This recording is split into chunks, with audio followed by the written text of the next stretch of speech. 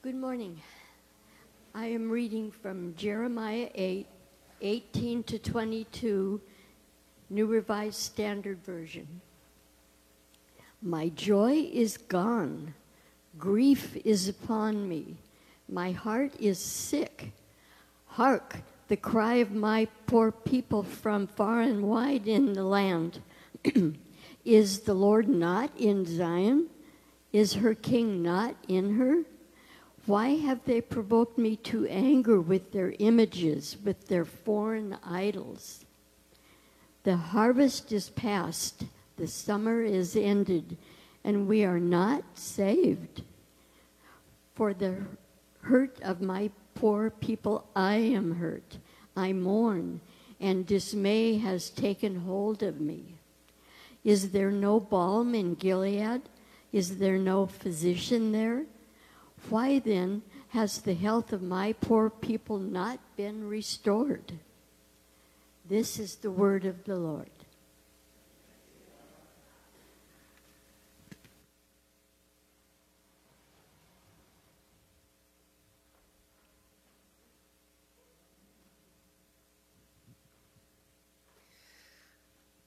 That song, written by Marsha Stevens. How many of you remember Marsha Stevens?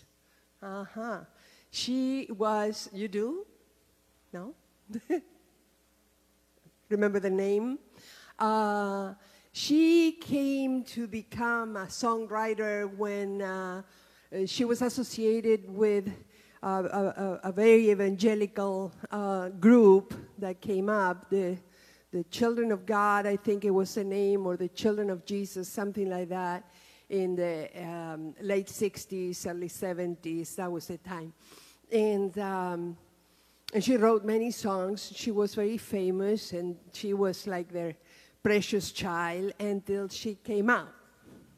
She came out. And then she was erased from their world, their universe. No Christian music publisher wanted to publish her music or record her music.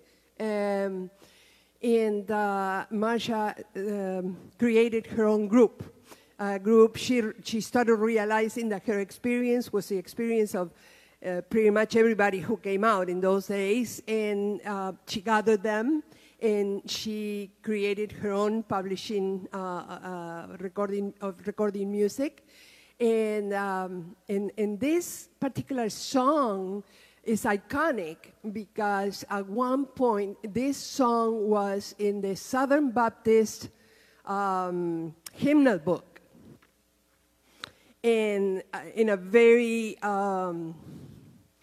symbolic demonstration one Sunday in all the Southern Baptist churches, they ripped the page of the hymn off and threw it away. And I say they're lost because this is an amazing song. It's an amazing hymn. And she was an amazing person. And she knew pain. Obviously, she knew pain. And we all know pain. All human beings, we know pain. Because, you touch something hot and you hurt your finger, and that's painful. We all know pain. Some more than others, but the pain you know is the greatest for you.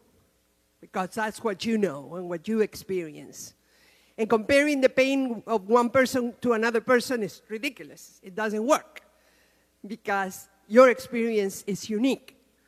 To you is your worst experience. Experiencing pain, hurt, having bad memories. Today, it ended up being, I requested this song. Thank you. And somehow, we started with Negro spirituals. And a lot of those are about pain, a painful experience of people being enslaved and people being brutalized and people being dispossessed of their freedom, or rather, they never knew freedom. Murdered. Yes.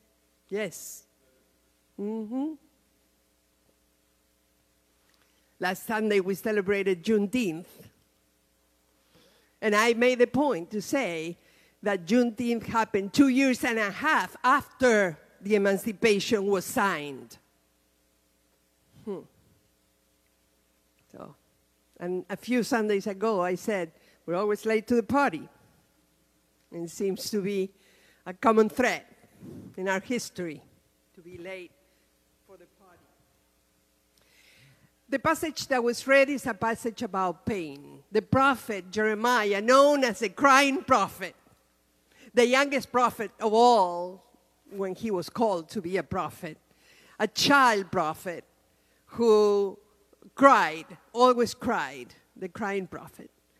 Cried in this particular passage for Judah because Judah had turned away from God.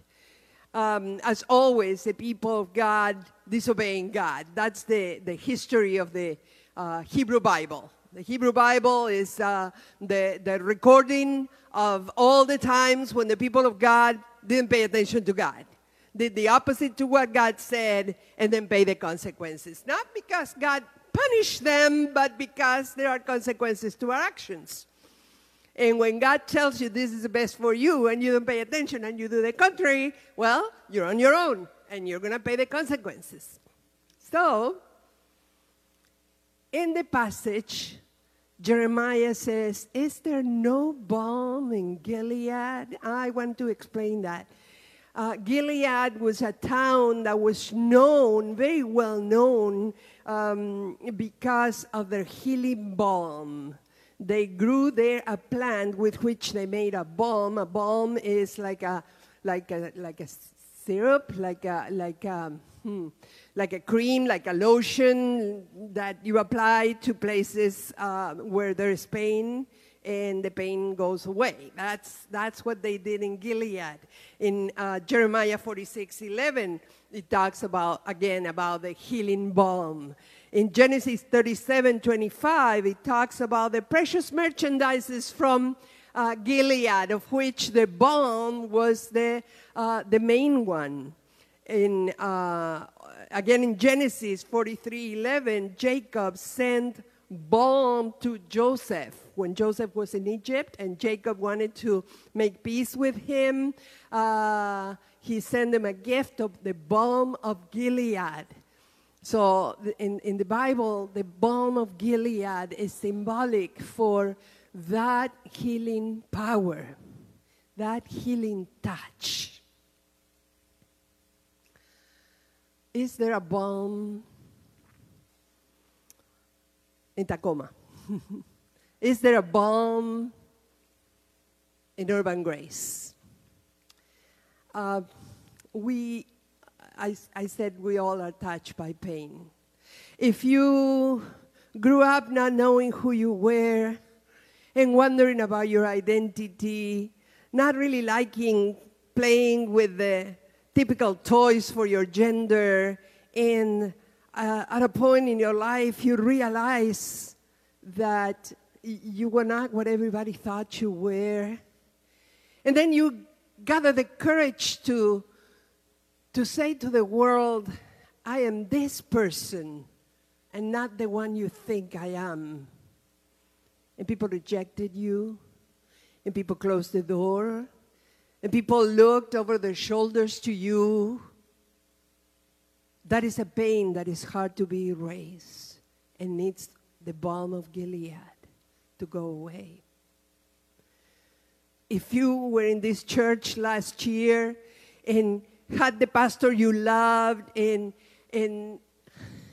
were walking with that pastor and you thought that the church was all set, that everything was wonderful about the church, and you liked that pastor because he was active in the community and he was pastoral to you and because he was doing everything he needed to do for this church to thrive, and all of a sudden you came one Sunday and discovered that the pastor was gone. That produced a lot of pain in your life. Especially if you were left wondering what happened, if you didn't have enough information. Because the people who held the information did not have the freedom to share it. because there would be legal and ethical consequences to sharing some information, and then you were left out in the cold. And you wondered, what's going to happen to the church? What's going to happen to me? What's going to happen to the pastor who just left? What's going to happen to the people who made the decision? And then you saw some people leaving the congregation, and then you stuck it up here because God called you to stay and to receive the balm. That pain is hard to go away. If you were raised by parents who didn't love you, that pain is hard to go away. If you went through a terrible divorce from a person who mistreated you, that pain is hard to go away. If you ever had a child or a parent or a best friend very sick, and you wonder day in and day out if they would survive, that pain stays with you. I know I cannot cover all the bases here. I cannot mention all the experiences of pain, but you have your own. And you know what I'm talking about. But there is a balm in Gilead. And there is a balm here in Urban Grace. And that balm, and I don't want to fall into a commonplace, but you know what's coming, right? That balm is Jesus. That balm is Jesus. The presence of the one who took all the pain of the world just to ease ours a little bit. Our African American brothers and sisters knew that. That's why they created those Negro spirituals. Because they knew that when you were ripped away from everything, it only remains God. And God is here, like Rainbow said, breathe deeply. And you will breathe in God because He is here. For the healing of the pain, talk about it. Talk about your pain. Open up. You have other people here in the church that you can talk to. You have people in the staff who are willing to listen to you. I am willing to listen to you. Talk about your pain. Talk about your pain, because in talking, you process what happened to you or around you that hurt you so much. In the case of the prophet, he was hurt by the injustice committed to his poor people. If you are that hurt by the injustices against the poor, talk about it. There are many others who share your feelings. Talk about it, because in talking, that's the basis of therapy, by the way. I don't identify any of our therapists here today, but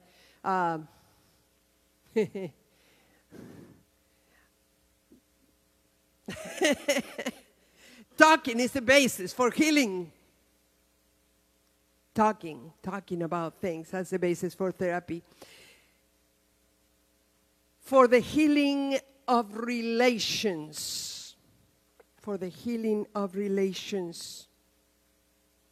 Remember the pain. Don't put it away. I usually said to people, can I close this? I don't know. Maybe not.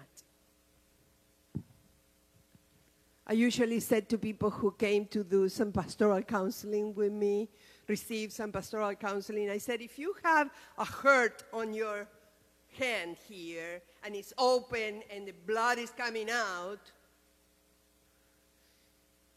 you don't put it under the soil and cover it with soil so you don't see it, because if you don't see it, it's not there anymore. You know what happens if you do that? It gets infected. And if it gets infected, your hand may be at risk, and you may even lose your hand if you do that.